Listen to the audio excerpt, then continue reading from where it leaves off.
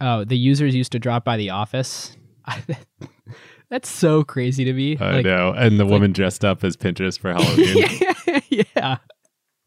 And here's ornaments for all of you. How many people work at your company? Great, I'll hand make you 25 ornaments. I know. So great.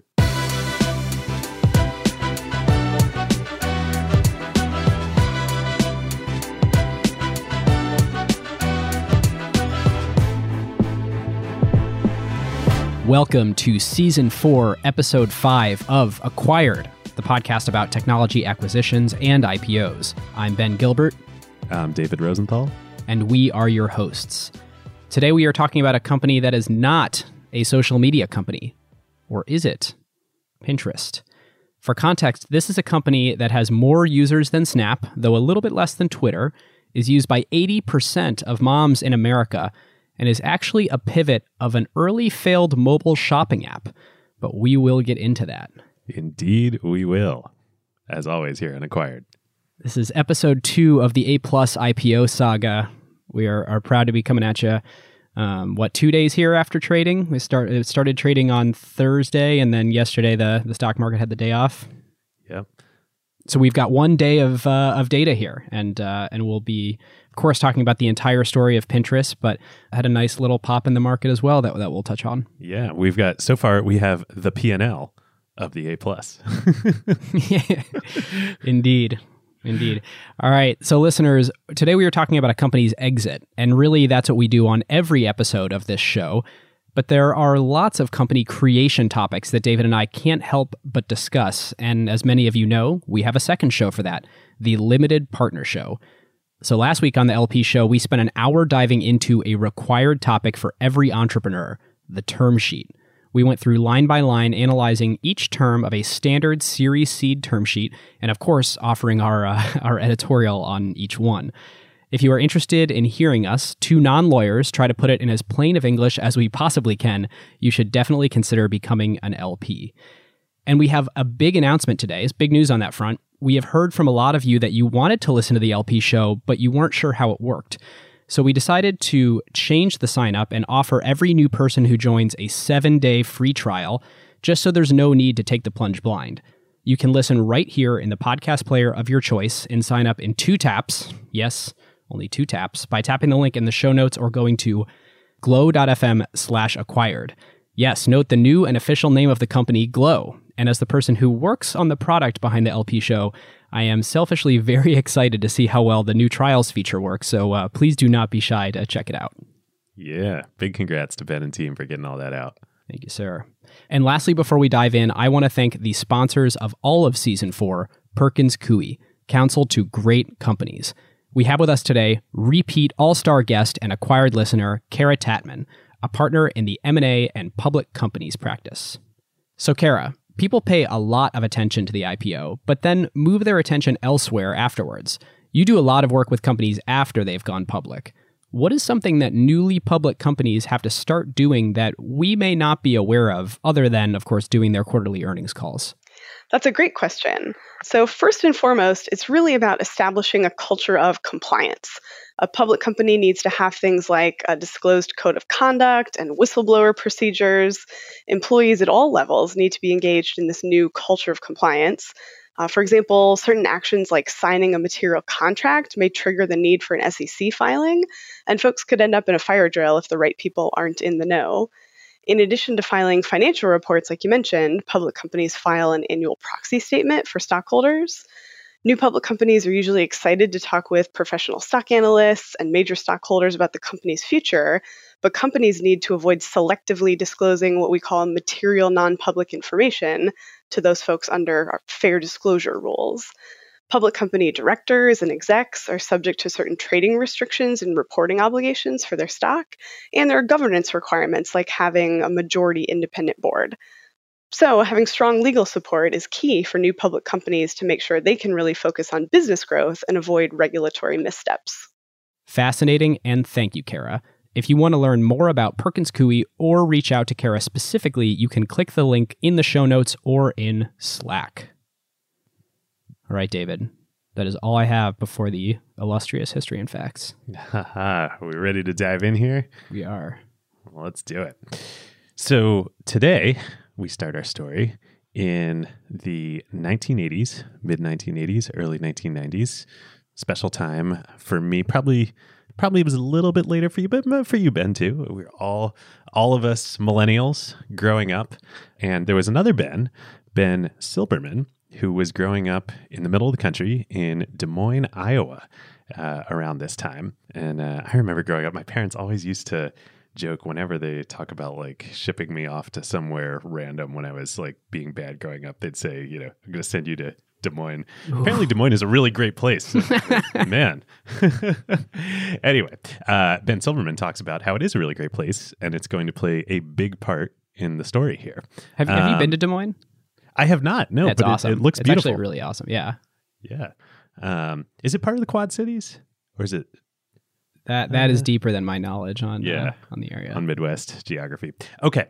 Anyway, regardless whether it is or isn't, Ben Silberman is growing up there around this time, and he's a middle child. He has two sisters, an older sister and a younger sister. He comes from a family of doctors, of MDs. Both of his parents are doctors. They are ophthalmologists in Des Moines. His grandparents were doctors, and both of his sisters would go on to become doctors later in life. So Ben thinks, this is basically his destiny. He can't escape this.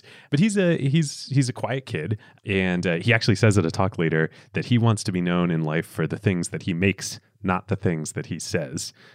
Quite in contrast to your typical Silicon Valley unicorn founder. This is going to be a theme here. Yeah, I was going to say, listeners, like Dave and I were chatting before the show. It actually takes quite a bit of research to find a lot of the best stories about Pinterest because they're a very sort of do the work and let the work speak for itself company rather than beating a drum that many of their other companies do to attract talent and, share the spotlight and be in the news a lot. Pinterest just never really had that in their personality. No, totally. I mean, this is probably the most work we had to do researching the history of the company and founders, in a long time. Not because there aren't great stories here. There are. We're going to tell them. But, unlike Airbnb or Lyft or Uber, the founders, Ben and Evan and Paul, just don't talk about them. But we found them nonetheless. So Ben's growing up and he's a quiet kid, likes to, let his work do the speaking. And he's very good at work. He's a very good student, as you would imagine, coming from the family that he comes from. He also supposedly collected stuff. Hard to verify if this is true or this was added as part of the lore later. Feeling like I know Ben after watching basically every talk he's given over the last 10 years in the last couple of weeks. I actually believe him. Famously, he supposedly had a bug collection, like where you'd have a that's board awesome. And then you would pin bugs onto it. I think there was a Calvin and Hobbes series about this. Yeah. So great. So Midwest. Love it. So Ben is a great student, Ben Silberman. Ben Gilbert was probably also a great student in high school. Decent. Silberman, though, goes to Yale, and he does pre-med, as he is destined to do. He majors in political science and does pre-med on the side. And, I remember I had tons of friends. I was in college right around this time, too.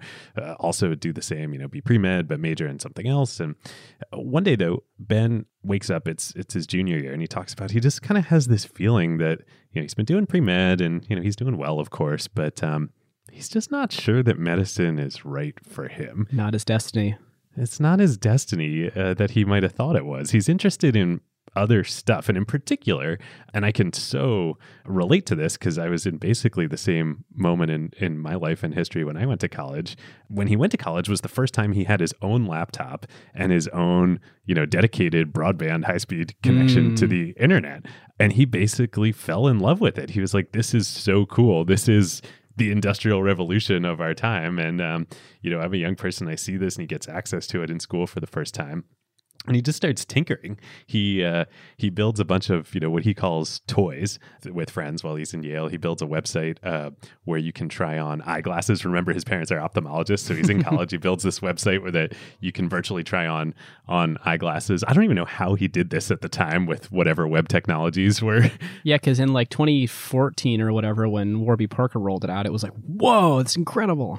Yeah, he basically invents Warby Parker, just a little bit ahead of his time.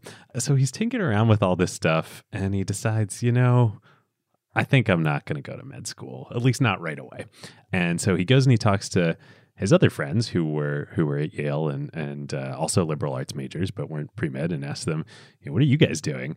And they're like, we're going to all these consulting interviews and investment banking interviews because that's what you did. And Ben says, oh, okay, cool. I should do that too. He does the whole consulting interview circuit. He ends up getting an offer and joining a consulting firm, which I think has been acquired now. I remember these guys, Corporate Executive Board. They were based in Washington, D.C.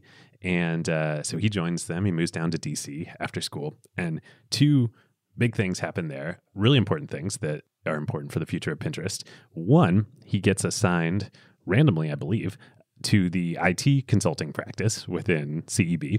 He's like, this is great. I love the internet anyway. I'm going to work on IT, consulting related projects. And he gets really into it, and he starts reading TechCrunch, which had just come out around then. Of course, I remember this too. And he's reading about all these startups out in California, like Dig, and Yelp was just getting started. This was the Web 2.0, dawn of the Web 2.0 era. And he's like, man, I really kind of want to be a part of this. The other really important thing that happens during his couple of years as an analyst at CEB, he meets his girlfriend, who would become his wife, Divya. And Divya worked also at CEB in the HR consulting group. So Ben's in the IT consulting group, Divya's in the HR consulting group. And as the story goes, one night they're watching a movie in DC, and they watch The Pirates of Silicon Valley, which is I still have not seen. I need to watch this movie. I've heard it's so great. It's it's like a crime that I haven't watched this movie. I'm not sure if it's more cringeworthy or more like legitimately awesome, but it has so much of both that I can't believe it was only ever a TV movie. I know, and it's about Steve Jobs and Bill Gates and the rivalry between them and Microsoft and Apple. Highly dramatized in like whatever 90s or early 2000s, sort of like camera angles and lighting, and it's just so utterly dramatic. And there's this ridiculous line in there. Ben talks about he gives a talk that I'll reference later, where he literally has a slide and he has this line, this quote on the slide. There's this super cheesy line in there that I think Bill Gates' character says, there might be something going on in California. And according to Ben, this inspires him and Divya, and they're like, what are we doing in DC? We got to move out to Silicon Valley and be where the action is. So they do. A little while later, this is 2006, I believe. They move out to Silicon Valley, out to Palo Alto. Ben ends up getting a job at Google in ad operations. Divya gets a job. She wants to work at a startup, so she gets a job at a cool startup right off Cal Ave in Palo Alto. You may have heard of it. It's called Facebook. She joins them in 2006. She's the first HR. Remember, she was doing HR consulting at CEB. She becomes the first HR person at Facebook. Oh, I didn't know that which is pretty story. awesome, and is also going to have a huge impact on Pinterest. Ben works at Google for a little under 2 years, I believe. He really wants to do a startup. He's like obsessed with TechCrunch. He's tinkering with all sorts of stuff on the side, and every night he's talking to Divya. He's like, "Oh, what about this? Like, I want to work on this." And again, supposedly they're having dinner one night, and Divya is just sick of this. She's working at a startup, and she's like, "Ben, you might want to just either do this or just stop talking to me about it." And I could so imagine this. Jenny and I have had many versions of this conversation, and Ben's like, "You know what? You're right." So it's fall of 2008 at this point, and he decides he's going to leave Google. He's going to launch his own startup. He's going to live the dream. He has an idea, and he's got a couple friends that he's going to work on this company idea with, and he wants to build a website that holds that stores your medical history, your family's medical history. So not like an EMR, but a place where you can store, what is your grandparents' family medical history, your parents' medical history, your siblings, and actually seems, really relevant. So it's fall 2008. He goes off to do this. He quits Google. He walks out, and then like a week later, Lehman Brothers collapses. It's amazing. We'll get back later in the show to how impactful that event was on so many things in the world. I think there's probably 4 or 5 episodes now where that's been a turning point in the history of each of these companies. Yeah, totally. And the most direct impact that has on young Ben Silverman and the company that would become Pinterest is nobody else who he was talking about doing with this ends up leaving and joining full time. I think some people might have been at Google, some people might have been friends. He's talked about that were in PhD programs. Everybody's like, nope, the world's falling apart. Yeah, everybody go to cash, keep your job, don't do anything risky. Yep. Yeah. And so Ben's out there. He's all alone. He's quit. He's gone. So he goes out and he tries to raise money. He has this idea, this website he wants to build, but nobody, no angel investors or early stage VCs at that point are investing in like anything, let alone some random ad ops guy from Google who's a solo non-technical founder. Come on, the bottom's the best time to buy. This is when you should be investing. Oh man, I can't wait to do the Airbnb episode, hopefully later this year, where we tell their version of this story, which is also very similar. So he can't raise any money. He has no co-founders, no ability to build a product. He does a bunch of things just to kind of pay the bills and get by. Fortunately, Divya is working at Facebook and doing pretty well. So she keeps the fledgling family afloat. And they're still well pre-IPO at this point. I mean, they hadn't found mobile yet. They hadn't. This is still. No, this is 2008. Facebook's doing well, but it's doing well on venture dollars, not on its real business model. Yeah, totally. So Ben ends up moonlighting. He helps design a product and a company called Mighty Quiz, which was a Y Combinator company. I forget, were they in the first batch? It wasn't the first, but it not was the first, early but very batch. early. Yeah. Very early batch. They might have been in the same one as Dropbox. I think Dropbox was Dropbox in the Reddit batch, because Reddit I think was the first. Dropbox I may can't have remember. been. Yeah, it was first 2 or 3 years. It was definitely early on. They powered trivia games for other websites out there. Doesn't work, of course, but that's how he gets exposed to Y Combinator. I was always wondering, Ben goes back and he does talks at YC Startup School, and I was like, Pinterest, did they do YC? Didn't do what? But that's how Ben became involved with YC. He's doing this and he's looking for something to do. He comes upon, he realizes, he loves this iPhone, and the iPhone SDK had come out earlier that year in 2008, and it just started to open up to third-party applications. Because remember, the first year and a half of the iPhone, it was only apps from Apple. There were no third-party apps on it. It was iPhone OS 2 that had the App Store and the SDK. Yeah, and famously, Steve Jobs was against the idea initially of having third-party apps on the iPhone. But Bezos-style disagreed and committed, and they shipped it anyway. Yeah, how different history would have been if that had not been the case. So Ben sees this and he's like, okay, this might be the wave that I missed this sort of Web 2.0 wave, but this might be the wave that I can ride to build a big company here. And so he hooks up with another friend from undergrad from Yale named Paul Sciarra, who very random that Paul would end up becoming his co-founder, because Paul lives in New York, is also not technical, but Paul had a very important aspect to his background and skill set. He knew investors. He had been an associate at a venture capital firm called Radius Ventures in New York. And he knew investors. And what was one thing that they needed? Money. Money. And Paul, of course, saw the opportunity that the opening of the App Store would unlock. He says, okay, great. We're going to build a company. We're going to build iPhone apps. They decide to call the company Cold Brew Labs, because it sounded cool. Like, listeners, we try and pour over, like, what's the real origin story? What is the company espousing? Ayo, this is all we could find. Like, it sounded cool, and they just rolled with it. Yeah, I think that was the actual story. Yeah. Paul, though, because they need to raise money, and Paul has all these investor relationships, they decide it's natural he should be the CEO of the company. So he's in New York, and Ben is out in Palo Alto, and he's the CEO. And they hit the fundraiser. They decide what are they going to do to build iPhone apps, and Ben has this idea. I actually don't know whether it was Ben or Paul. They come up with this idea for a product that they call Tote. Tote. And we should pause here before diving into what Tote is.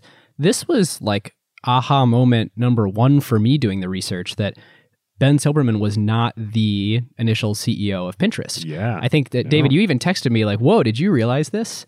This is just one of those things that ends up buried in the lore that's sort of super fun when we're diving in and trying to figure out what's going on.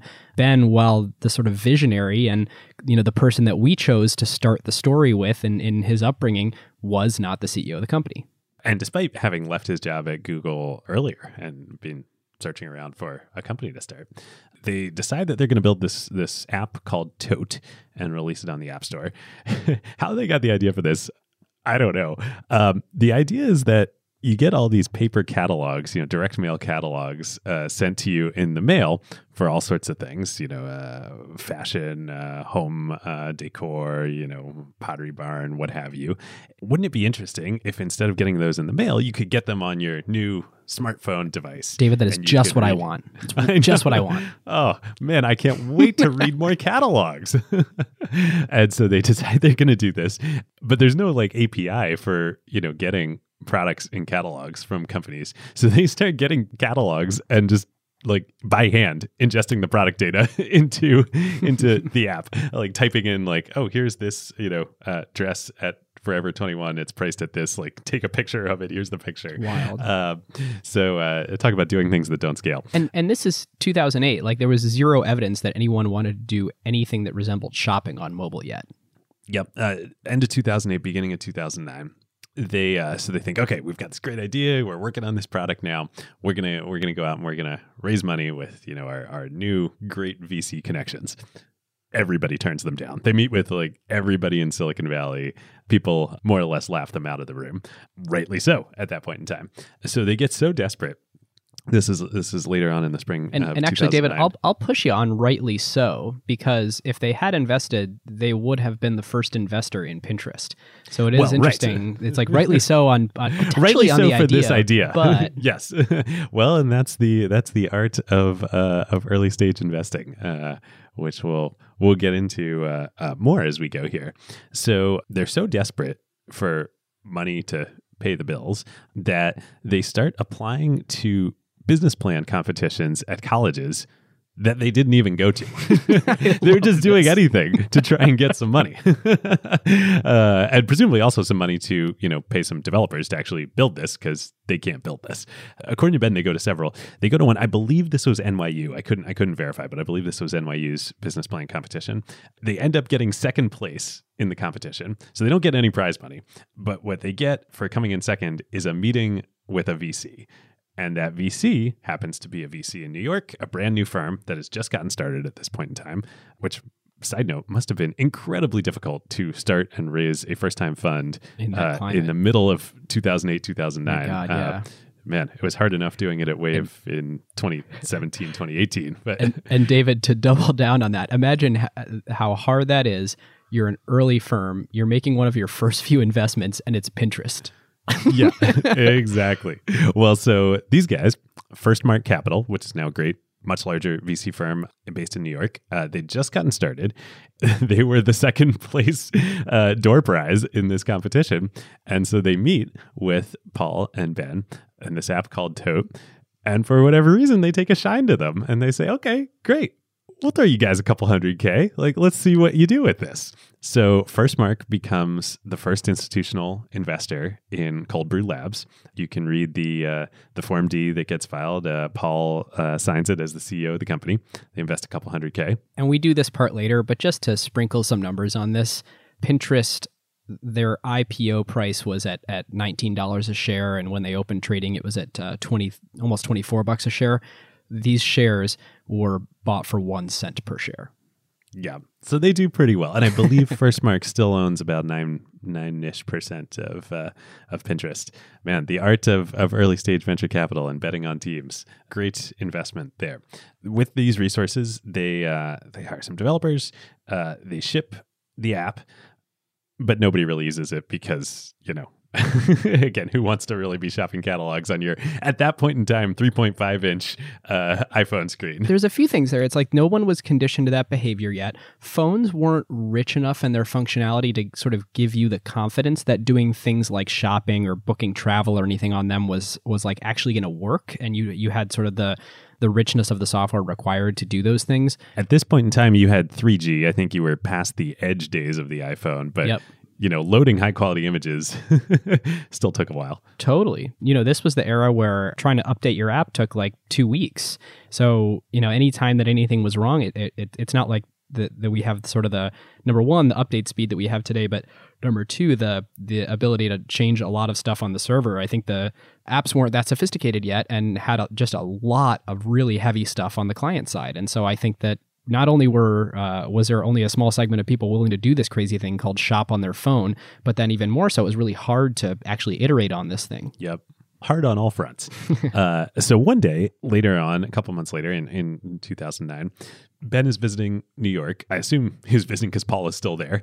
And a mutual friend says to Ben, hey, there's this guy here I know that I'm also friends with. You guys seem really similar. Like, you should just like grab a drink. I think you would really like each other and meet while you're in town. The friend that the mutual friend was talking about is a architecture grad student named Evan Sharp. And boy, Pinterest really keeps finding the exact right people for these roles with just the right backgrounds. Exact right people at the right time. Man, as with all of these stories, it's so funny when you dig into them, the number of just random events that lead to these incredible stories and companies being created. The same thing with the Lyft co-founders meeting on Facebook. So Evan he had an architecture background, but he actually had some super applicable skills from tech companies, right? Was he at Facebook? Not yet. Oh, so he's just an architecture grad student in New York. Ben and Evan grab a drink.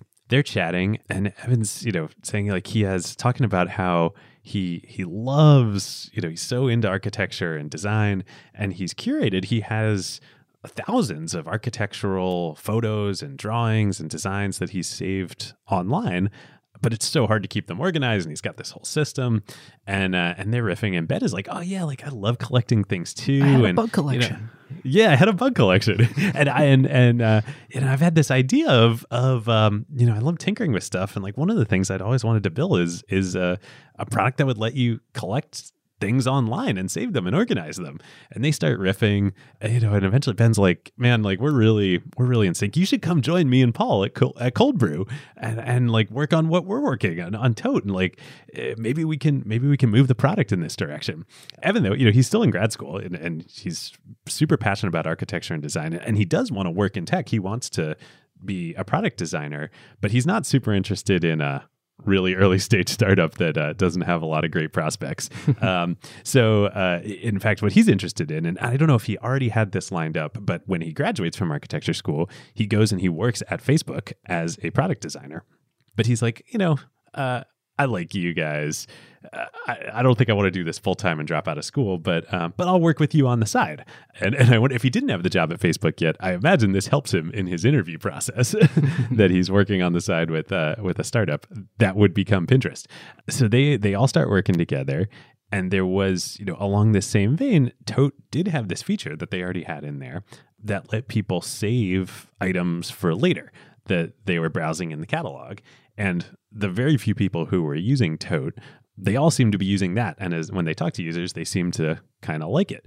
And it makes sense. I was talking with my wife, Jenny, about, what she uses Pinterest for these days and likes it. And the analogy that she said to me is, Pinterest is like the online version of when you're reading a magazine and you see something interesting and you tear the page out or you fold the page down to save it for later. And that's literally what was happening in Tote. And so they decide to focus on that and build out this feature a little more. And they combine it with, sort of this broader idea, like, okay, let's get beyond just shopping in catalogs, but kind of organizing everything that you come across on the internet. So Evan designs it in his free time, and he comes up with probably the most important unlock that really makes this happen from a product standpoint. He comes up with the grid layout. Now it doesn't seem all that remarkable. You go to Pinterest and everything is laid out in a grid of images. But at the time, this was really novel. The idea of laying out all these images in a grid in front of you. But there were a couple things. One, it was liquid and adaptable. So depending on the sizes of the images, the grid would readapt and make the images all look good instead of resized to fit in like very specific size squares. The other thing that they did, and I don't know if this was intentional or not, but the grid was oriented around vertical photos, not horizontal photos. Interesting. To allow more of them to be across the screen at once. Yeah, I imagine that's why they did it. And at the time, the first version of Pinterest was only on the web, not on mobile. And it, even despite Tote being, coming out of cold brew labs to build mobile apps, they said this product needs to live on the web. Wouldn't even come to mobile until 2011. But then when it did, this vertical image prioritization was perfect for mobile. I remember back at this time when Pinterest shocked the world with what is canonically the Pinterest layout. There were so many little clones. Like everybody tried to add a Pinterest style view to their product, or you'd see on Hacker News, Pinterest for X, and Pinterest meant that fluid layout. That was a sort of the board that was laid out in the adaptable fluid way to lay out images. There's sort of an interesting meta topic here that products get shaped using the technology available and what is easy using that technology. And so it makes sense that on the web for the longest time, what we saw were tables, and what we saw were, sort of articles that had inline images. And it's not an obvious and easy thing to do in early HTML and CSS to lay something out in this way, and particularly to do infinite scroll and a lot of the things that we come to expect knowing that these layouts exist now. And it's fascinating to think whenever you're designing a protocol or a platform or a core technology that you're really shaping the first 5 years or whatever, the first several set of use cases of what people actually do with it. Evan, he's an architecture grad student in New York who designs this and would go on to be one of the most influential, internet and mobile UI paradigms, of the last 10 years. It's super cool. So they have this, they're pretty excited about this new version of the product. It's now November 2009, Thanksgiving. And over Thanksgiving, Ben and Divya are at Thanksgiving. They're watching TV. Ben had been, trying to think about what are we going to call this new product, because Tote doesn't make sense anymore. And of course, talking with Divya about it, they're watching TV. I assume at least most US listeners are going to remember the commercials that were all the rage at the time, the Dos Equis commercials with the most interesting man in the world. And those commercials were so great. How is this related, David? Where are we going? It's related because they're watching TV. A Dos Equis commercial with the most interesting man in the world comes on, and Divya's like, that's it. That's the name for the company. Pinterest. Because they were talking about pin boards and the interesting man in the world, and that's when inspiration strikes. Way. And that's where Pinterest is born. Wow. Yeah. So I don't know what the moral of the story is there. Like, spend more time watching TV with your loved ones. That's it. Spend more time with your loved ones feels like a great lesson to take away from any of this. Yeah. So great. They've got a name for the product. They've got this super innovative grid UI. They're ready to ship.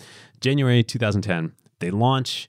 They email all their friends in Palo Alto, everybody that they know from Google, and Divya's friends at Facebook, and Evan, of course, is going to Facebook at this time. And nobody uses it. Everybody's like, what is this for? What am I supposed to do with this? What's interesting to me, too, about this point in the story is it's not like they had done an exercise and said, okay, who's our core target user? What is our ideal customer profile? We all know today Pinterest is, I believe it's like 2/3 used by women. And they didn't come up with it and say, okay, what product can we build for moms? It was very much, here's a thing that is very agnostic to who's using it and what they're using it for, and let's just see. I'm sure you'll get into this, but like, how did they find that the right use case and who the real target user was? Yeah, well, so before that happens, though, they're trying to do everything they can to get their friends to use it, to do growth hacking, which is all the rage at the time. So what they do, what they think is going to be really cool, they go to the Apple Store. Ben goes to the Apple Store in Palo Alto. I don't know if he does this every day or just for a couple of days. And he just pull it up on all the computers. Yeah, he goes to all the computers and he changes the home screen to Pinterest on all the computers in Palo Alto. Has precisely zero impact.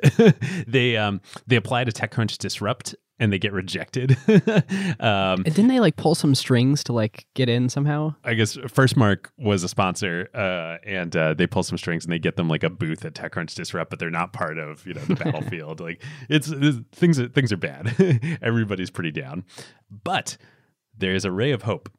And that is some of the people that they've been trying to get to use it. They were literally anyone they know were Ben's friends back in Des Moines that he'd grown up with. And these people were like so far from Palo Alto techies, but they seemed to like it. And the other thing they had going for them back in Des Moines was Ben's parents and Ben's mom. They're still ophthalmologists in Des Moines. They have all these patients, and Ben's mom just starts telling all of her patients to use Pinterest. God, this is like the equivalent of like when the Snapchat story where it was Evan Spiegel's mom was a teacher at school. No. His cousin, I think. That's right. His cousin was a high school student, and they were using it to message. Yeah, because iMessage and other apps were banned. Messaging apps were banned. Yeah, so great. But they all had their iPads. This is like the Pinterest equivalent. So they start seeing this, and they're like, okay, interesting. I'm not sure if this was related or not, but on a whim, Ben goes to a conference in Salt Lake City that January called the Alt Summit, which is a big women-focused design and blogging conference. I think a friend had suggested that he should go there, but I don't think he had really that much intention of, this could be the promised land of our user base. He goes there, he's talking to everybody about Pinterest, gets a bunch of people signed up, and they start using it. And then on the flight back from Salt Lake City to San Francisco, at the conference, he meets a woman named Victoria Smith, who's a blogger who lives in San Francisco. She has a blog called SF Girl by the Bay. She's actually moved to LA now, which is, of course, breaks the hearts of all San Francisco people. But at the time, she lived in San Francisco. And so they kind of hit it off, and they're on the flight back, and they decide, like, hey, let's do a collaboration together. So Pinterest is gonna work with SF Girl by the Bay, and we're gonna do this thing called Pin It Forward, where Victoria will create a pin board with all the things that mean, quote unquote, mean home to her, things that inspire her of home, and then they're gonna tag another blogger and ask the next blogger to create a board doing the same thing for them, and then just kind of pass it around through all the bloggers that are in this network and have been at the Alt Summit. And they do it. Sounds like a growth hack. It sounds like a growth hack. The bloggers get really into it, and they, of course, all have their small but rabid fan bases of their blogs. Their audiences love it. They start using Pinterest. Lo and behold, things start to turn around, and the company starts to work. And so this is a total aside. This is 2010. A couple of years later, 2012, Pinterest is now a hot startup in the Valley. I'm starting business school at GSB at Stanford. And in my electronic business class, we had this great professor, Chaim Mendelson. He's like It's an amazing name for our class. I know. Electronic business. He's like an old school guy. This is a holdover, but he's super smart. And he made us, in like the first week in class, do the same thing on Pinterest. And I never understood why he had us do this random assignment on Pinterest. And now I know. This is why. What, this the is pin how it Pinterest forward started. exercise? The pin it forward exercise. But he didn't tell us it was the pin it forward exercise. It was just like, all you guys, like, go create a Pinterest board of your hometowns and what like home means to you. And only now, years later, do I see where he got the idea for it. It's interesting thinking too about why it made so much sense for bloggers, because for them, whether it was part of their own process as a tool. So you can imagine it's kind of difficult to go and collect good links and good images and put them somewhere if you're trying to go look at 100 different websites and then write a blog post about sort of a synthesis of all this stuff. So it's both an interesting tool there, but then also it's probably the best way to showcase at that time a set of things that you want your fans or followers to go and look at, much better than, making a separate WordPress blog post for each thing that you want to show off. Totally. There's a great talk. Ben goes back to the Alt Summit in 2012, and that's where he has the slide that has there might be something going on in California in that talk. But one of the questions from the audience is this woman who says, Pinterest is something like the best thing that has happened to my business and my following, and the worst thing that has happened to my actual blog, because I now do everything on Pinterest. Like, it's just so much. It's so much a better vehicle for if you're, a design blog and you're sharing ideas and products that you find with people, to use a service like Pinterest than it is to use a blog. The site starts growing about between 40 to 50% month over month at that point. It's still really small, but it really starts taking off, and it sustains that growth rate for years. And I mean, that's a magic number for startups. If you're growing 10% week over week or sort of that 40-50% range month over month, I mean, you are a high growth startup, and that is how you know you're onto something. Yeah. All these angel investors that 2 years ago would barely even take a meeting with Ben, they start to notice that something's going on here. So in May of that year, Shauna Fisher, who was the head of M&A at IAC, she had started using Pinterest, probably heard about it from a blog, and she loved it. She emails them and she's like, hey guys, I want to invest. And their minds are blown. Catch me up. What year is this? Is this after they were out of private beta? They're still in private beta, Okay. and they would be in private beta for the next 2 years. So you had invites and you could invite your friends. So the site is still growing like crazy, and a lot of the invites were distributed via these blogs. Ah, interesting. So Shauna invests, and then she introduces Kevin Hartz, who's the CEO of Eventbrite, co-founder and CEO of Eventbrite with his wife, Julia, at that point, and also a prolific angel investor in Airbnb and others. He invests. Friend of the show, Scott Belsky, invests. And there's like serious momentum behind this company. This is a fun aside, but also part of the story. July, a couple months later, they do the first real life Pinterest meetup with Victoria, with the SF Girl by the Bay blog at a store in Noe Valley called Rare Device, which is now moving to Hayes Valley, but is like right down the street from where Jenny and I live now in Noe Valley. Too funny. That's the first physical Pinterest meetup. And Ben goes, and all these people come out. It's not like a huge amount of people, but they're all like so engaged and they love the product so much. And they're talking about how all the things that each other is pinning on about their homes and about everything else on Pinterest is inspiring them to go do these projects. And they're supporting each other and working with each other on these projects. And Ben is like, this is it. We have figured out what Pinterest is, who it's for, and we're going to double down on this. And at this point, Ben is doing things like giving out his personal phone number, giving out his address, saying like, hey, please reach out to me anytime you have any feedback. Or he really started doubling down on building this sort of wildly intimate relationship with the Pinterest users around this time. Yeah, and meetups start happening all over the country. And so at this time, this is great. Remember, Divya was the first HR person, Ben's wife. Now, I don't think they're married yet, but a girlfriend, soon to be wife, Divya, was the first HR person at Facebook. Ben is so inspired about how fast they have to move here. He gets a poster of Facebook's Move Fast and Break Things motto, and he makes that the Pinterest motto. And then redesigns it. They redesign it in Pinterest font and red lettering, and they post it all over the office. So the opposite of Pinterest's like actual mantra as a company yes. for years and years after that. Yep, but in these very early days, this is when he realizes, okay, we got something here and we got to move fast. So they've just raised this angel round, they keep growing, and then the next spring they end up raising a $10 million, which was Series A led by Bessemer, which was a very large Series A for the time. Which closed in May. I want listeners to pay attention to the timeline here. This round closed in May. Just to continue tracking the share price here, that's at 17 cents a share. Yeah, 17 cents a share. Wow. And what was interesting about this, so Sarah Tavel, who's a great investor and now a GP at Benchmark, she was an associate at Bessemer at the time, and she had heard about Pinterest, and she had found them, and she had lobbied the firm to do it. And Jeremy Levine, the partner who ended up leading the deal, he was coming out to San Francisco one day to meet with he writes a blog post, to meet with Minted, another company. And she had convinced him like, hey, we got to go down to Palo Alto. We got to meet with these Pinterest guys. And Jeremy had like 10 minutes before his flight. He was like, okay, fine, I'll go down. And then ends up canceling his flight, staying, and they do the deal. But it was totally Sarah who was like found it and lobbied it. It was supposed to be a longer meeting, and then there was traffic because it was raining or something. And by the time he got down there was only 10 minutes for the meeting. Then, of course, it's interesting enough that you just skip your flight. Yeah. But yeah, like I think we should put a stake in the ground right here and say, just let's notice a trend of amazing women doing things like naming the company, like pounding the table to make the investment. I think Sarah should get a huge amount of credit for this, spotting it super early. Exactly. It's Divya who comes up with the name. It's Victoria Smith and the Alt Summit which is all women-focused bloggers and designers that come, lands the product market fit for the company.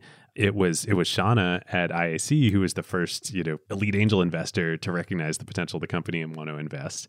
And then it was Sarah who found them and led to and pounded the table to do the Series A. At the same time, this is super fun. So SV Angel, Ron Conway's firm, they had passed on the company during the angel round.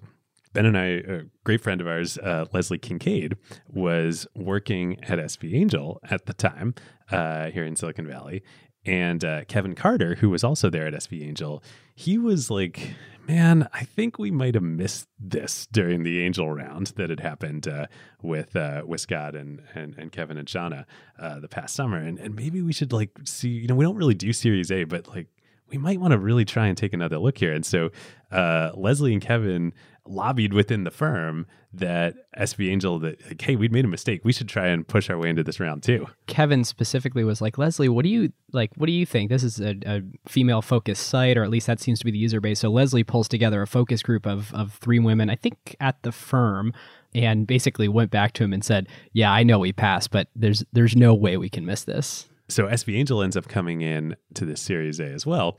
And then this is so great. Both Sarah and Leslie, Sarah leaves Bessemer, Leslie leaves SV Angel, go and join the company as early employees. And we have to give shout out to Leslie too. She's helped us with a bunch of these stories and research here. And she now runs the office and is chief of staff to the CTO at Convoy up in Seattle, which is another great company that will be an acquired episode someday. Yeah. Thank you, Leslie. Thank you for the stories that are to come in this episode. And listeners, you can find links to some cool posts from Leslie's Instagram over the years from 10 employees onward at Pinterest. Yeah, it's super fun. Go look at these pictures that Leslie has documenting all this, because I think this is the first time we've had actual visual accompaniments to the stories that we tell here. Yep, across 3 different offices, and yeah. Yeah, super fun. So we're now in July of 2011. They hit 1 million users. Remember, it's still not open to the public. You still have to have an invite to join. In August of 2011, they're listed as one of Time Magazine's 50 best websites, which actually meant something back then. Now, probably less relevant. Remember, it was May when the Series A got done. We're still in August.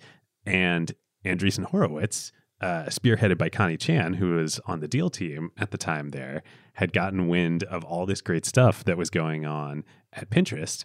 And they come in, Jeff Jordan and Connie come in and lead the Series B just a few months later in the company. They raised $27 million at a $200 million valuation. Yeah, for those keeping track at home, share price is now up to 72 cents. And in that time from May to August, the valuation goes from 40 million to 200 million. This is what happens when you hit that exponential growth curve. So they now have tons of resources. A couple months later, though, in April 2012, a transition happens. And this really was, at this point, a long time coming and probably had de facto already happened, if not officially.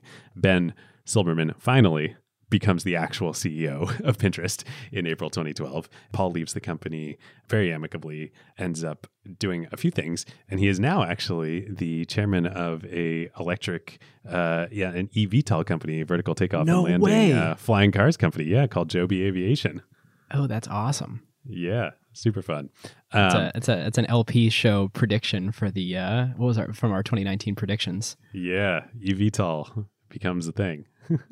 That spring, though, the growth just continues on a tear. So the 2012 presidential campaign is in high gear at this point in time, and Obama's running for his second term, and Mitt Romney's running against him. And both, actually, first Ann Romney, Mitt Romney's wife, and then Michelle Obama joined Pinterest, and on the campaign trail start, building pin boards of their life and inspiration, and it is huge for the company.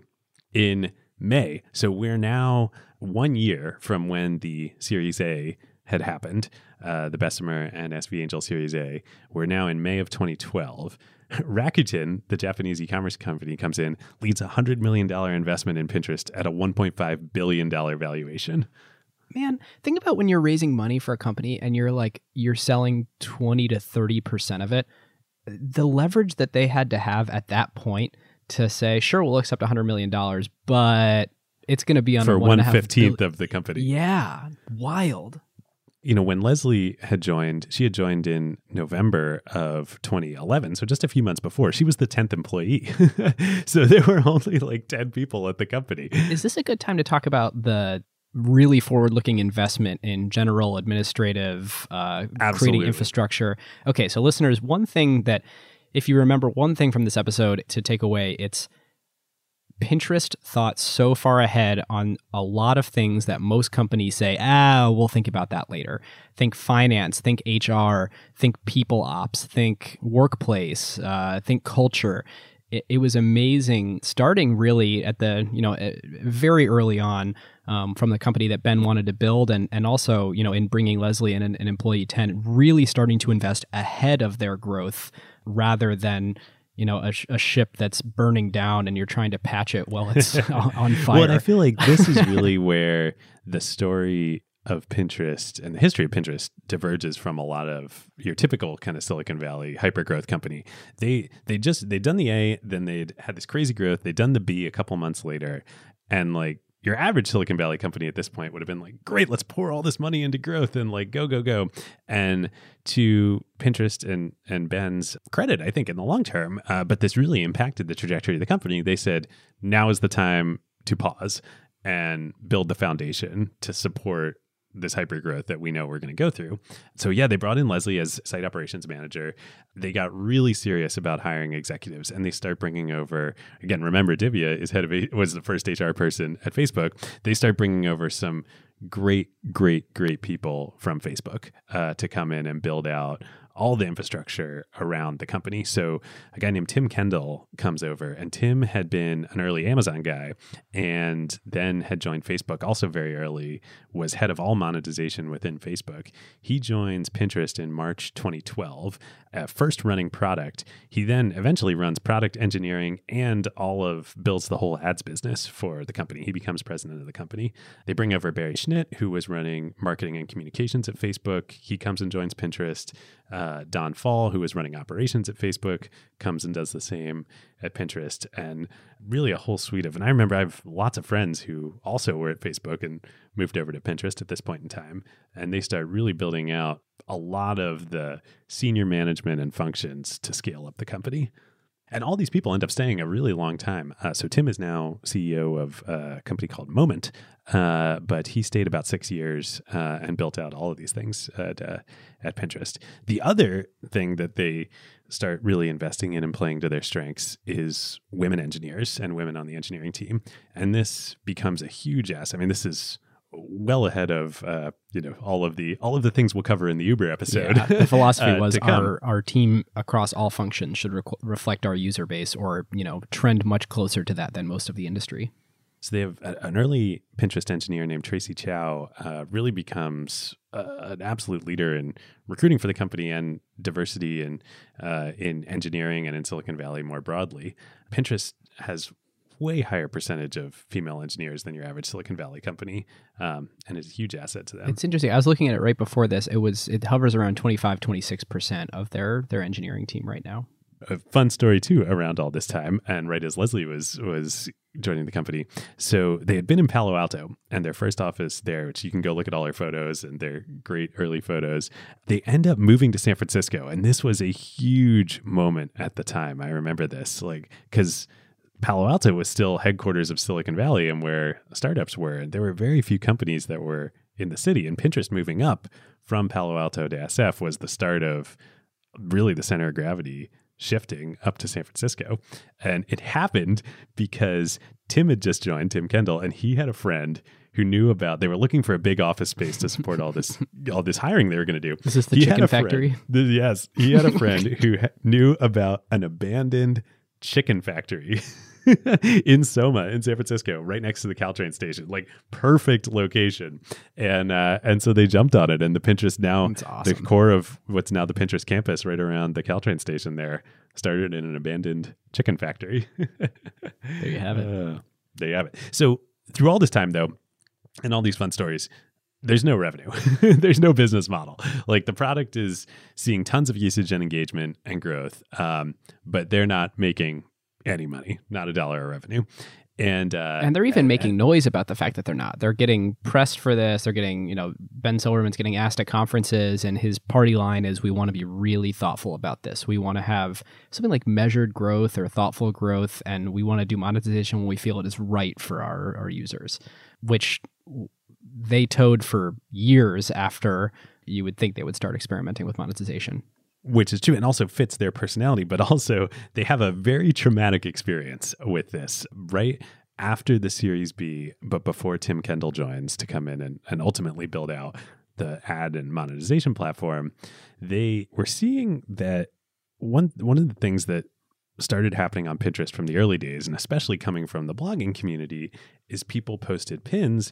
And the pins were based on, they put affiliate links in them. So when you click through the pins to the link, it would be an affiliate link to whatever the retailer was that was selling the product. And then the bloggers or whoever posted the pin, they'd make a cut on that transaction. And so Pinterest definitely saw that this was going on.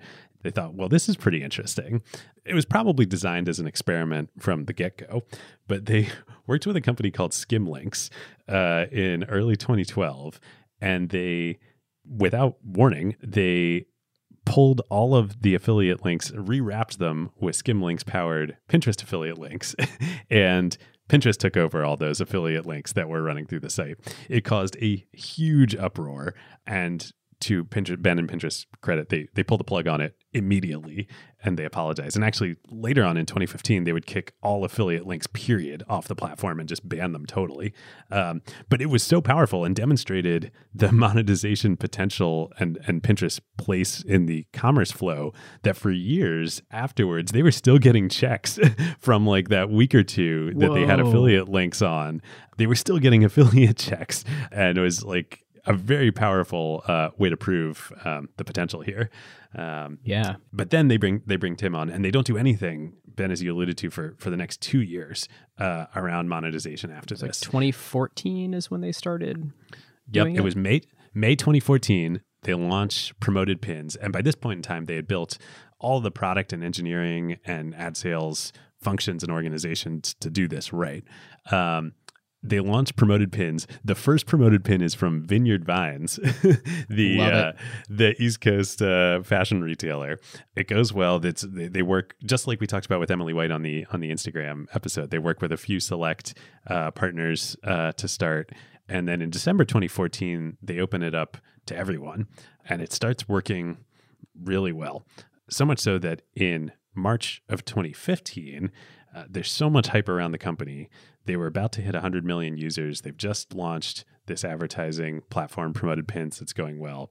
They raise at an $11 billion valuation, they had raised a few times at successively higher valuations from the 1.5 earlier, but this is a massive jump up. This is a pretty firm commitment to, we're going to be a public company. It's really hard when you raise money at higher than a $10 billion valuation to say, we're on an acquisition track of some sort. Yeah. Not just a public company, but like this is the next Facebook. There are all these people that have come over, great people from Facebook. There's all this potential. The ad platform is working super well. User growth is going great. Think about this. $11 billion valuation, March of 2015.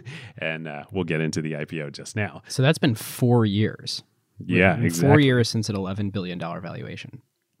So things do continue to go well. However, user growth at this point, right after this, basically flatlines. And they had just hit 100 million users.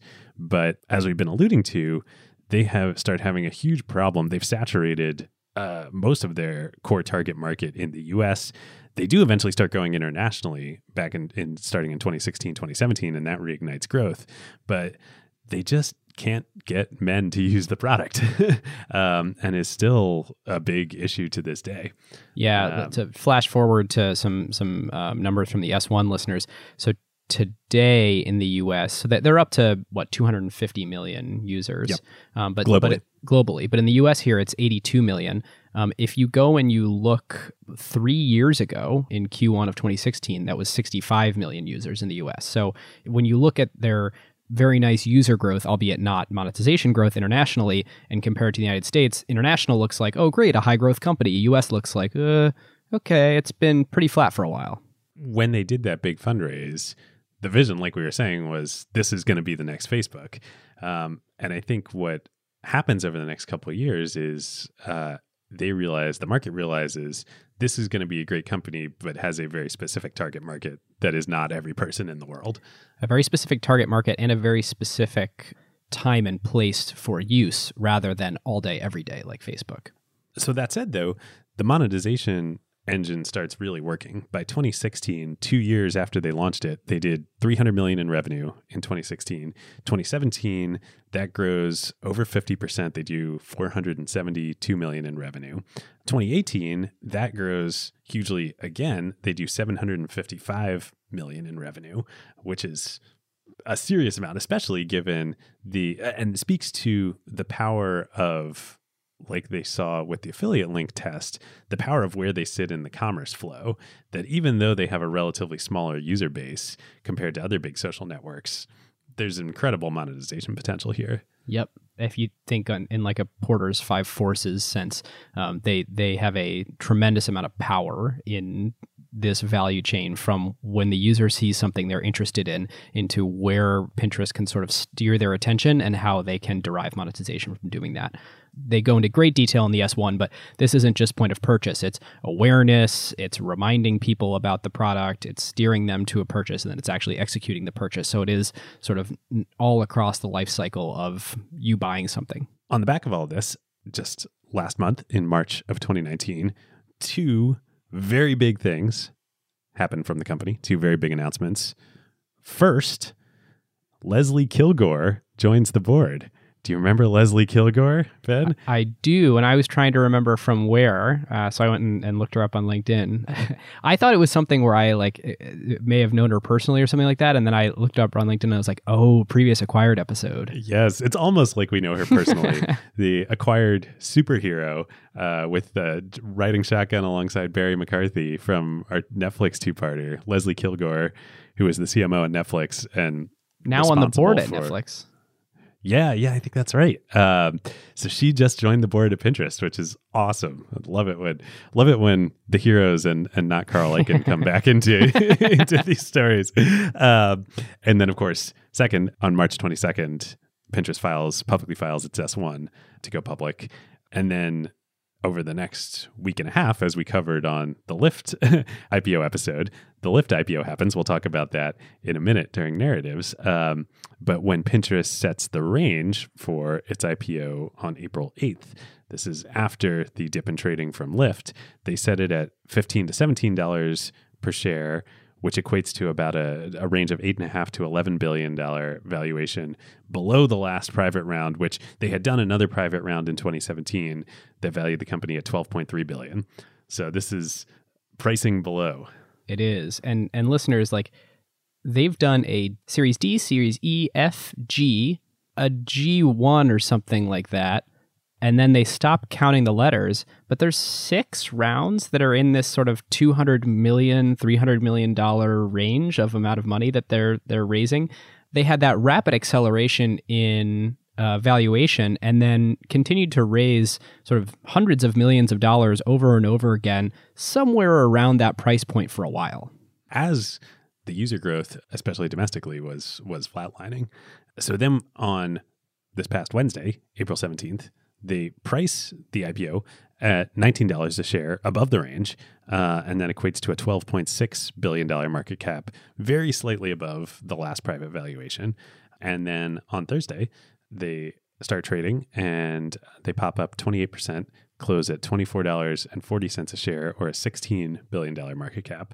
So a nice, nicely above the last private round, but still not a 10x here. The share price is now above where every shareholder bought. So, we've only had 1 day of trading, and I think we can discuss this, but we saw sort of what happened with Lyft in the couple of weeks after they started trading. But from what we know so far, it looks like the strategy of pricing modestly and being below the last round and then letting the pop sort of happen in the market has worked. Yeah, as opposed to Lyft, which we saw increased its range during the roadshow several times, then priced above the roadshow, then popped big time on the first day, and then, of course, has been down since then. So if there's one thing we should probably learn for ourselves on Acquired is it's very likely we'll see a pop on the first day no matter what. And then it's, in the weeks and months that follow that we should really be paying attention. Yeah. So, I think we and everybody were very excited and still are very excited about Lyft and their IPO. But there was a lot of euphoria that has been tampered over the last several weeks. So let's go into narratives here. So listeners, what we decided to do in these IPO episodes is walk through what the bulls are saying and what the bears are saying. And that way, as we get into kind of our discussion, we can kind of have a baseline representation of both sides. On the bull case, I think their growth rate relative to their comps of Twitter and Snap is really encouraging.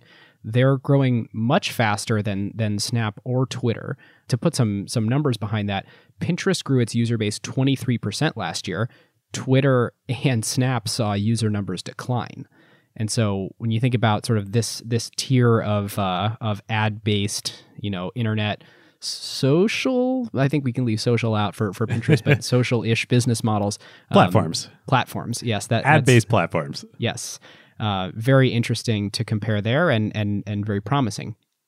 The other thing is, and this is from a great financial summary on Seeking Alpha that we'll put in the show notes, if the growth rate for both revenue and expenses stays the same in 2019 as it did in 2018, Pinterest will be profitable. They'll earn pre-tax $65 million because of the way that the business is monetizing well and user base continues to grow, especially internationally, more monetization domestically and then growth internationally. There's really going to be a business here. And I think you got to really whip out your discounted cash flow models to try and understand, is it worth $13 billion over some time frame? But contrasting this against other IPOs that we're seeing recently where there may not be profitability in sight, wouldn't shock me if it happened in the next year, 18 months. Yeah. Well, Pinterest is a classic case of the historic technology company business model of very high fixed costs and basically zero variable costs that get leveraged over a large user base. And once that user base passes a point where the revenue from per user is covering the fixed costs, everything above that is basically pure margin. Now, that is definitely not the case with marketplaces, and especially real-world marketplaces, as we saw with Lyft and we'll talk about soon with Uber. But doesn't mean they're bad businesses, but it's just a very different business structure. Right. Do you have anything else in bulls before we go into bears? I think the bull case, we alluded to this earlier, but I think Pinterest actually does a really nice job in the S1 laying this out, and Ben Silverman has always said this about it, that it is, you were joking about is it a social network? Is it not a social network? In the S1, they say Pinterest is the productivity tool for planning your dreams. Dreaming and productivity may seem like polar opposites, but on Pinterest, inspiration enables action and dreams become reality. Visualizing the future helps bring it to life. In this way, Pinterest is unique. Most consumer internet companies are either tools or media. Pinterest is not a pure media channel, nor is it a utility. It's a media-rich utility that satisfies both an emotional and functional need, et cetera. We call it discovery. And I think that is perhaps one of the strongest bull cases here, is that for product discovery, there is nothing quite like Pinterest in the funnel. For Google, Google serves demand fulfillment better than anything known to man. Facebook also serves discovery to a certain extent, but I think it's not quite in the same way or as effective at it as Pinterest is. Pinterest is where you go to specifically look for something. At Facebook, you're being shown products as you're looking at other things. The Facebook newsfeed is like the best ad format of all time, but it can be a little disruptive. Yeah, it's like ads in a newspaper, whereas to bring it full circle, Pinterest is like browsing a catalog where you are intending to get inspiration and then act on that inspiration. Yep. So the biggest bear case, at least to me, is that they will not be the only ones to own this market for long. We've seen Instagram before try to get into both commerce and a Pinterest-style functionality of discovery. Both of them have not gone well. Their recent effort into commerce is much more serious, and they've launched collections, which is going to look a lot like Pinterest boards. If Instagram can do to Pinterest what it did to Snapchat with stories, they'll be in big trouble. But I think, to flip back to Bull real quick, it's a reasonable argument to make that Pinterest actually fulfills a much different emotional need when you open that app than Instagram does.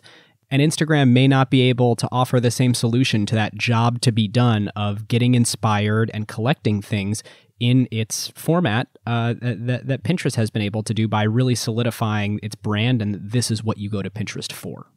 Yeah, I mean, totally. Too, having gone and watched, all these talks by Ben Silverman over the last few years, to his total credit, he's been, if you were to listen to the narratives leading up to the IPO, he and Pinterest are talking about how Pinterest's goal is not to get you to spend more time online, it's to inspire you to do projects offline and take action in the real world. That sounds like a soundbite he came up with to market Pinterest in reaction to everything that's happened with Facebook and Instagram and the rest of the internet over the last 24 months. That's not true. He's been saying that since 2012, and Pinterest has always been about that. And so, yes, the potential mitigation to that, to Instagram, is like Instagram's cultural DNA and Facebook's business model is about the attention suck. And that is not the culture, neither the cultural DNA nor the business model of Pinterest. The biggest reason to be a bear here isn't that it's not going to be a good business or they're not going to be able to maintain the size of the business, unless, of course, you think that Instagram's going to come in and eat all their lunch.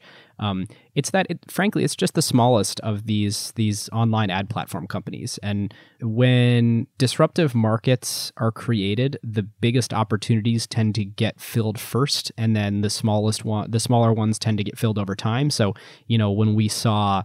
let's take marketplace businesses, for example, and the sharing economy. If you look at what people spend in GDP, they spend on their house, they spend on transportation, then they spend on food. And you look at sort of Airbnb, and then you look at Uber and Lyft, and then you look at DoorDash, and Instacart. And, when you see a new paradigm like online advertising, you see the biggest ones that are taken are intent-based search, and then there's what we didn't realize was going to be such a big market, but social media advertising, and then there's this new thing that is I guess discovery-based or inspiration-based or curation-based advertising, which is just smaller. Like, it's just not a bigger thing. I was going to wait to make this point in grading, but since we're already here, I want to make the point that when I first started researching, I was thinking there's basically two distinct online advertising markets. There's social-based and there's search-based. But Pinterest is really somewhere between there with the curation and discovery-based. And I think now I'm thinking about it more as a spectrum.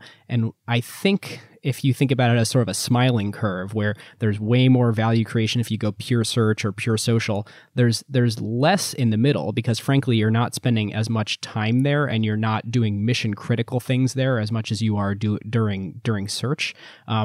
But it's still a super sticky product, a super useful product, and a product that monetizes well. It's just not one of the other two. Yeah. Well, I think this is building off kind of the end of History and Facts here, where we alluded to this. I'm not sure that it's not that the value is, I think there's a ton of value in Pinterest and what they offer to advertisers, and this discovery engine works incredibly well and is very unique. The problem, though, is just the product itself, the consumer product, is a niche product, a very large niche. But we alluded to it in History and Facts. There are 86 million-ish MAUs in the US, and a very, very, very high percentage of them are women. And men, despite years of trying on Pinterest's part, just don't use the product in nearly as high a percentage. They've tried to fix it. I just don't know that it's fixable with what the product is. So thus, it's just a smaller market. Everyone is aware that they need to search for stuff, and a third of those or a quarter of those people are aware that they need to be inspired and curate stuff based on what inspires them. Yep. Hard to know if it is specifically men or women, or that's just the way the psychological profile of users of Pinterest tend to fall out. But there is a huge segment or segments of the population, at least domestically, that despite years of knowing about Pinterest, trying to use it, just really isn't going to become engaged and use it in the same way as the other segments. So, I think when you really think about it, maybe this is the way to think about it with Pinterest, the market for the core Pinterest product is the same market as lifestyle magazines. And if you think about what is the market for lifestyle magazines, it tends to skew heavily towards women. Design magazines, home magazines, fashion magazines. There certainly are men that read lifestyle magazines, but just at a much smaller degree. And that is the market. That is where there is core fit with the Pinterest product. And I think it's had and probably will continue to have a very hard time expanding outside of that. All right, so that's our bear case. Let's talk, how did the IPO go? So despite my pure burning hatred for this term, undercorn, that's a terrible, terrible term. They effectively had a down round IPO. And let's talk about sort of flat round IPO. Well, yes. Yeah, I think it was technically flat. Okay. The share price was lower, but because there were new shares issued, the end market cap was higher. Okay. So this has happened before, and we covered it well on the Square episode, where it was so significant of a down round at the IPO that it actually took, a year or more to climb back up to their last private valuation price.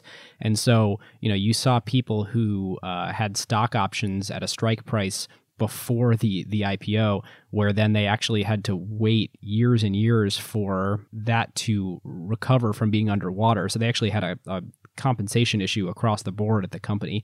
That's not at all the case with Pinterest. Basically, everyone is in the clear now. Now, of course, if you look and see that people bought shares at an $11 billion valuation 4 years ago and it's at 13 now, that's not a phenomenal return like it is for any of these early investors. But I'm not sure that they could have done anything better. And I think it was probably smart of them to not try to make this an up round for vanity purposes. They obviously saw what happened with the aftermath of the Lyft IPO, and they swung the pendulum hard the other way in being conservative here. It's interesting to know that we have another data point here of the public markets valuing companies within range of where the private markets have been. And I think there was a lot of fear coming into this wave of IPOs that those two things were going to be dramatically different. It doesn't feel like they are. No, feels like they've been at the very least priced appropriately in the private markets, maybe appropriately a couple of years ahead of the curve, but not completely mispriced. So I do think that's actually a great segue into what would have happened otherwise in talking about, so why did they go public? Could they have not gone public? Could they have done a direct listing? One thing that I found really interesting was that they actually have $600 million of cash in the bank, and they've raised about $1.5 billion over time. Their net operating loss right now after tax in 2017 was $126 million, and last year was $63 million. So, they're trending toward profitability. They actually probably didn't need to raise any money in this IPO. Yeah, this is really puzzling to me. And we were talking about this before the show. So by those numbers, even if they maintain the same burn rate, which they won't because they're trending to profitability, assuming revenue keeps growing, they have years of runway still in the bank. Why did they just raise all this money and dilute themselves? This seems like a clear-cut case for me for doing a DPO. Yeah, David, it does feel like they totally could have done a direct offering here. I mean, they've got cash in the bank. They're going to get profitable. I do wonder, are they have Leslie Kilgore on their board, access to Barry McCarthy here.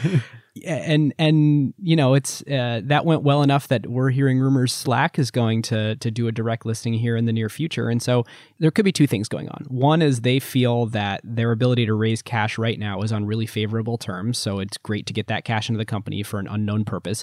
The other is maybe they're gearing up for some serious spend, and they're going to branch out into something that requires a lot of new cash, the same way that Stitch Fix used a lot of their cash from their IPO to actually start retail brands that are first party brands. So I'm not sure that this international expansion is interesting because it's growing really fast from a user perspective, because they actually started caring about that in 2016, whereas they were very domestically focused until then. But they're really not monetizing at any significance internationally. So it could be to spend aggressively on bringing advertisers into their international funnel. But it's honestly a little puzzling. I agree as well. This all would have had to be in the works long before the Lyft IPO, but the only other reason I can think of is just to be conservative as well and make sure things go well, because DPOs are still relatively unproven. But again, if you don't need the cash, which to be clear, Lyft and Uber need the cash, and we'll talk about that on the Uber episode. But if you don't need the cash, and companies have raised so much in the private markets, DPO really seems like the way to go. There's no lockup period. You're not diluting yourself. You're not selling more of the company. It has a lot of advantages. You can tell I'm of the Barry McCarthy school of thought here. Yeah. Well, we've seen one DPO, and here we are now asking, we're looking at every deal going, why not DPO? Why not DPO? Look, they did the standard thing and they did it pretty well. And I think it's not like just because Spotify did it, that's a thing that everyone feels like is a one of two options they can pursue now. Yeah. Yet. We'll see on Slack. Okay. Should we move to our newly retitled next section? Yes. So David, tell us about this retitling. Yeah. So, okay, this is ordinarily where we would do tech themes. But Ben and I were texting the other day, and we love tech themes. It's one of our favorite parts of the show.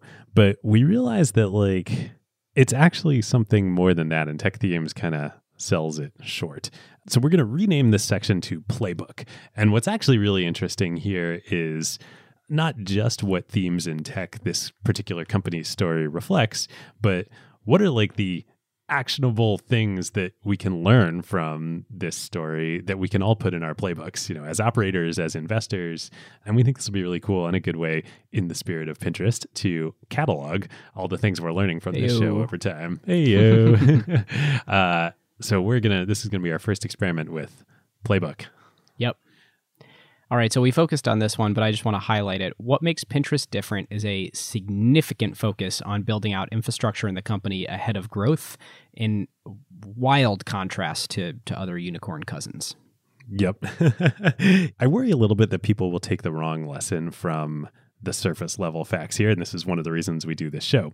You look at the way Pinterest has carried itself over the last 10 years, and then you look at the way, say, Uber or Lyft have carried themselves, or Airbnb too, and there was definite craziness going on within those other companies, and their markets are so much bigger, and they will probably end up being bigger companies in the long run. Pinterest, the market is smaller. It's extremely well managed, and will be a smaller company in the long run, but I feel like much better managed. The lesson is not don't manage your company well. The lesson is target big markets, 1, and 2, manage your company well such that you have the highest probability of succeeding within them. Yep. It's a great elaboration there. Another point that I wanted to, I think this is really more a point of discussion, and David, we talked on the LP show about the downsides of being a tools business rather than a platform or a network or a marketplace. Pinterest is kind of a tools business in that it's much more about me and maybe a handful of other people I'm sharing a board with. And it's much less about communicating with other people, seeing what other people are up to. So it has, I think, less significant network effects. How do you juxtapose it sort of being a tools business but competing for the very same advertisers that these strong network effect businesses are competing for? Yes, great. Okay, this is one of my entries in the playbook here. You could debate on the network effects aspect, and certainly social network effects in the way that Facebook, Instagram, et cetera, have them. Pinterest does not, but I think they do have a very strong flywheel. We should do a whole LP episode where we've talked about this, where we just nerd out on what we think the differences are between network effects and flywheels and whatnot. But the flywheel is users add content and pins to the site. The more pins there are in the site, the more things there are that new users and existing users can get inspired by and then repin. And so there's a super strong flywheel where as people come on and they add content, that content drives more engagement from more users who add more content, which drives more users within the segment of people who find this whole thing attractive. even if it's not a super strong network effect, you can still have a super strong flywheel. Yeah, like I don't care. I mean, well, maybe we should have an acquired pin board. So in that case, I would care that you, Ben, are on the service. But if we don't have a reason to collaborate, I don't care that like you or like any of my other friends are specifically are on the service. But I care that a lot of other people are, because then they're adding content and they care about the content. Right. Right. And like, I don't mean to say there's not network effects. I mean, you could imagine a way worse version of Pinterest, which is you can't discover anything that anybody else uploaded. Like there's not a business there.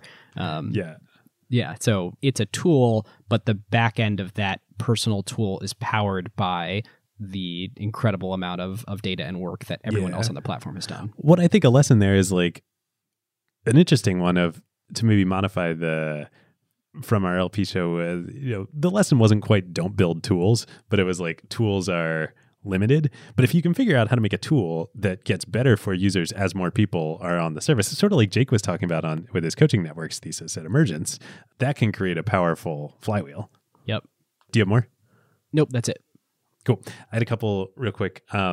One, I was just struck in the history and facts, like, and we talked about it, 2008 and the recession and the Lehman Brothers collapse, like these massive events that happen in the economy and socially can have like such opportunity, even in like recessions, like Airbnb. And again, we've talked about this before and we'll cover it in depth when we do an episode on them someday. Like what enabled Airbnb was the recession and specifically the housing crisis.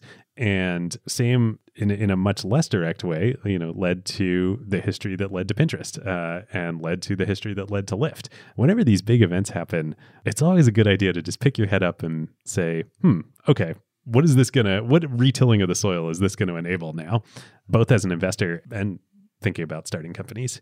The other thing that I think this story illustrates is just the power sometimes of just not stopping, like Ben's story and Tote and Cold Brew Labs and Pinterest and like doing the business plan competition, it would have been so easy to just give it up, and not stopping doesn't mean banging your head against a wall with something that isn't working. It means not giving up on the idea of like building something, period. Like pivot what you're doing into something that's going to work and listen to users and find product market fit. But just calling game over means literally game over. Yeah, it's funny. It reminds me of a great quote. So Bo Liu, the CEO of Future Advisor, spoke at one of the first startup weekends that I organized like a decade ago or something. And I remember him saying, the way to succeed is to just never admit failure. Like, as long as you don't shut down, you haven't lost. And that's not fully true. Like that's a good way you can have a, small business that doesn't grow at all and just keep going. But like, I think what you're saying is if what you're looking to do is build something big and impactful, as long as you don't give up and build in the direction of what could catch, it's unlikely that you will do that for your entire life and have something that never works. So just keep trying. And of course, it's like I think it's that there's two versions of giving up or failing. One version of it is what we are doing is not working. We have failed at that. We are going to give up doing that. That's great. Like when that's clearly the case, like you should do that and do that as soon as possible. But don't do the other version of giving up, which is saying, and thus we are going to call game over and shut down the company and like go get jobs somewhere, as long as you still have the desire and the resources to keep going, like, keep going. And there's tremendous value in keeping a team together. This is something I think that we realize at Pioneer Square Labs, the 25 of us that all sort of like systematically build companies over and over and over again, is after you fail on a few things together, or maybe even succeed on a few things together, in your small group who's good at what. You have norms and communication patterns and operations around how you work together. And you get way more efficient at building together. So if something didn't work, like keeping the team together and keeping your processes intact and keeping your knowledge of what each other's competencies are is hugely valuable. And so I think for anyone considering a pivot, I mean, it's almost like, you bring some baggage when you pivot, but you bring far more value from being a team that knows how to work together. Yeah, it's almost like the playbook is, if you think you need to pivot, you probably should have pivoted, a month ago. But if you're thinking about shutting down your company and you still have a team you like and money in the bank or whatever resources you need to keep going, you should definitely not shut down your company. Yep. All right, grading. So the way that we grade these IPOs is rather than issuing A grade, we discuss what a few years from now an A plus would look like versus, say a C, D, or an F.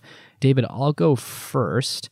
I think an A plus looks like cracking international monetization.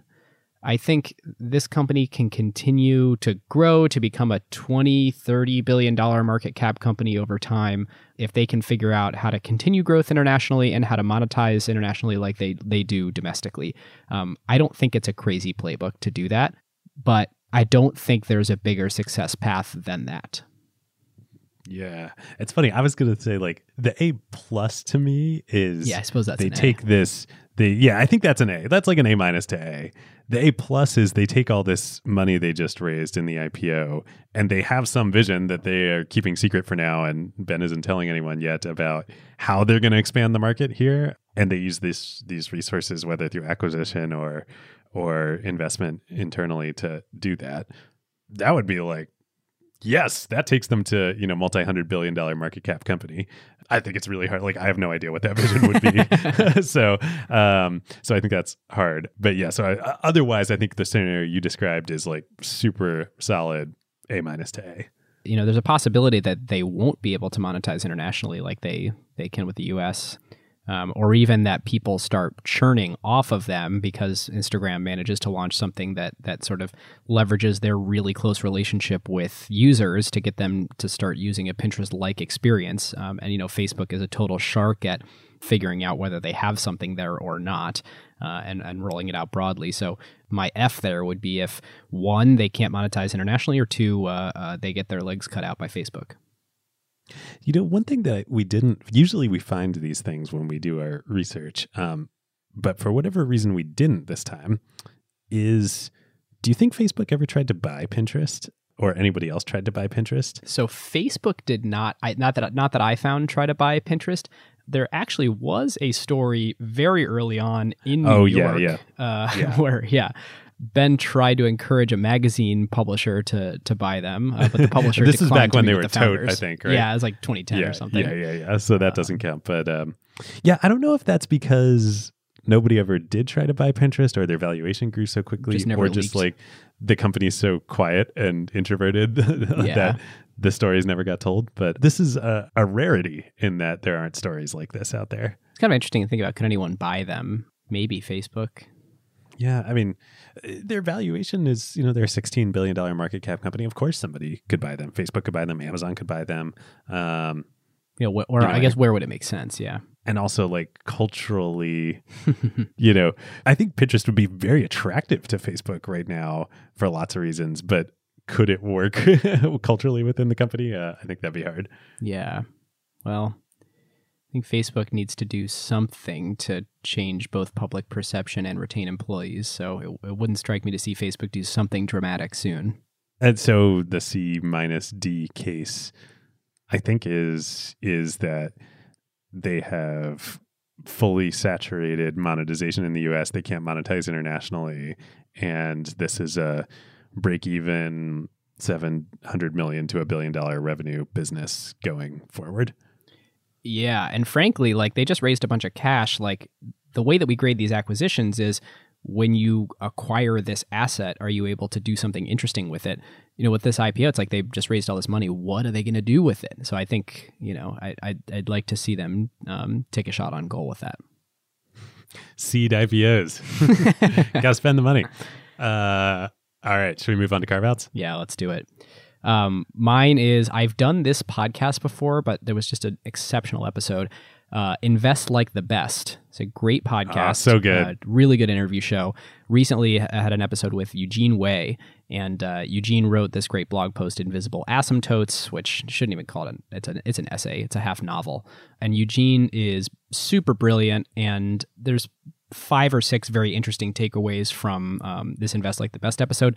My favorite of them is applying blockchain theory to social networks. So if you think about what makes a blockchain work, there is proof of work, and then there is a reward for doing that work. And the reward is sort of synonymously the proof of work and has an intrinsic value thing, and that propagates out over a network. And I had never thought before to use that paradigm to apply it to a social network. And so when you do something like post on Instagram, you're doing a proof of work, and you're putting up that picture. That picture has, value, and you get likes and follows in exchange for doing that work. And the people who are the most successful on that platform are the people who are able to work within the constraints of that social media to basically do the most interesting thing within those constraints. And a successful social network happens when you are able to create a format where that proof of work is extremely variable. So the breadth of skill is you can do really crappy things with it, and you can also do amazing, wonderful things with it. And also that the perception of the value of the proof of work is variable. And so it's not everybody agrees that is the best picture, and everybody can sort of have a different interpretation of what high quality is. And a new social network can emerge when there is a tool set to do that proof of work, to make that profile, to do that image, whatever it is, that enables, and of course I am Eugene says it much more eloquently. But I'm only even trying to follow along because of my respect for you and Eugene. Otherwise, you would have lost me at blockchain. Sorry. Well, no, anyway, okay. Suffice to say, it's interesting fodder if you're thinking about how do new social paradigms emerge and what creates explosive growth social network and what doesn't. And I think the comparison to blockchain is a metaphor. It's an interesting framework. Yeah. Yeah. So great. Patrick does an awesome job with the Invest Like the Best podcast, and I love it. If you're an acquired listener who doesn't listen to that yet, you definitely are going to love it too. So add it to your playlist. Okay, mine is, well, first I want to underscore, Ben, your carve out on the Lyft IPO episode, Bill Gurley's talk about running down a dream and finding and succeeding in a career you love. I did run, not walk, to go watch it, and it is so good. I sent it to so many friends, like, so great. I just have so much respect for Bill in every dimension, but so cool of him to like do this talk, go do it at his alma mater at UT. It's really inspiring, no matter where you are in your career. So I would definitely want to underscore, if you haven't watched that yet, go watch it. But my carve out for the week is similar. Somebody who has found a career that he loves and is succeeding at it is Alex Rodriguez, A-Rod.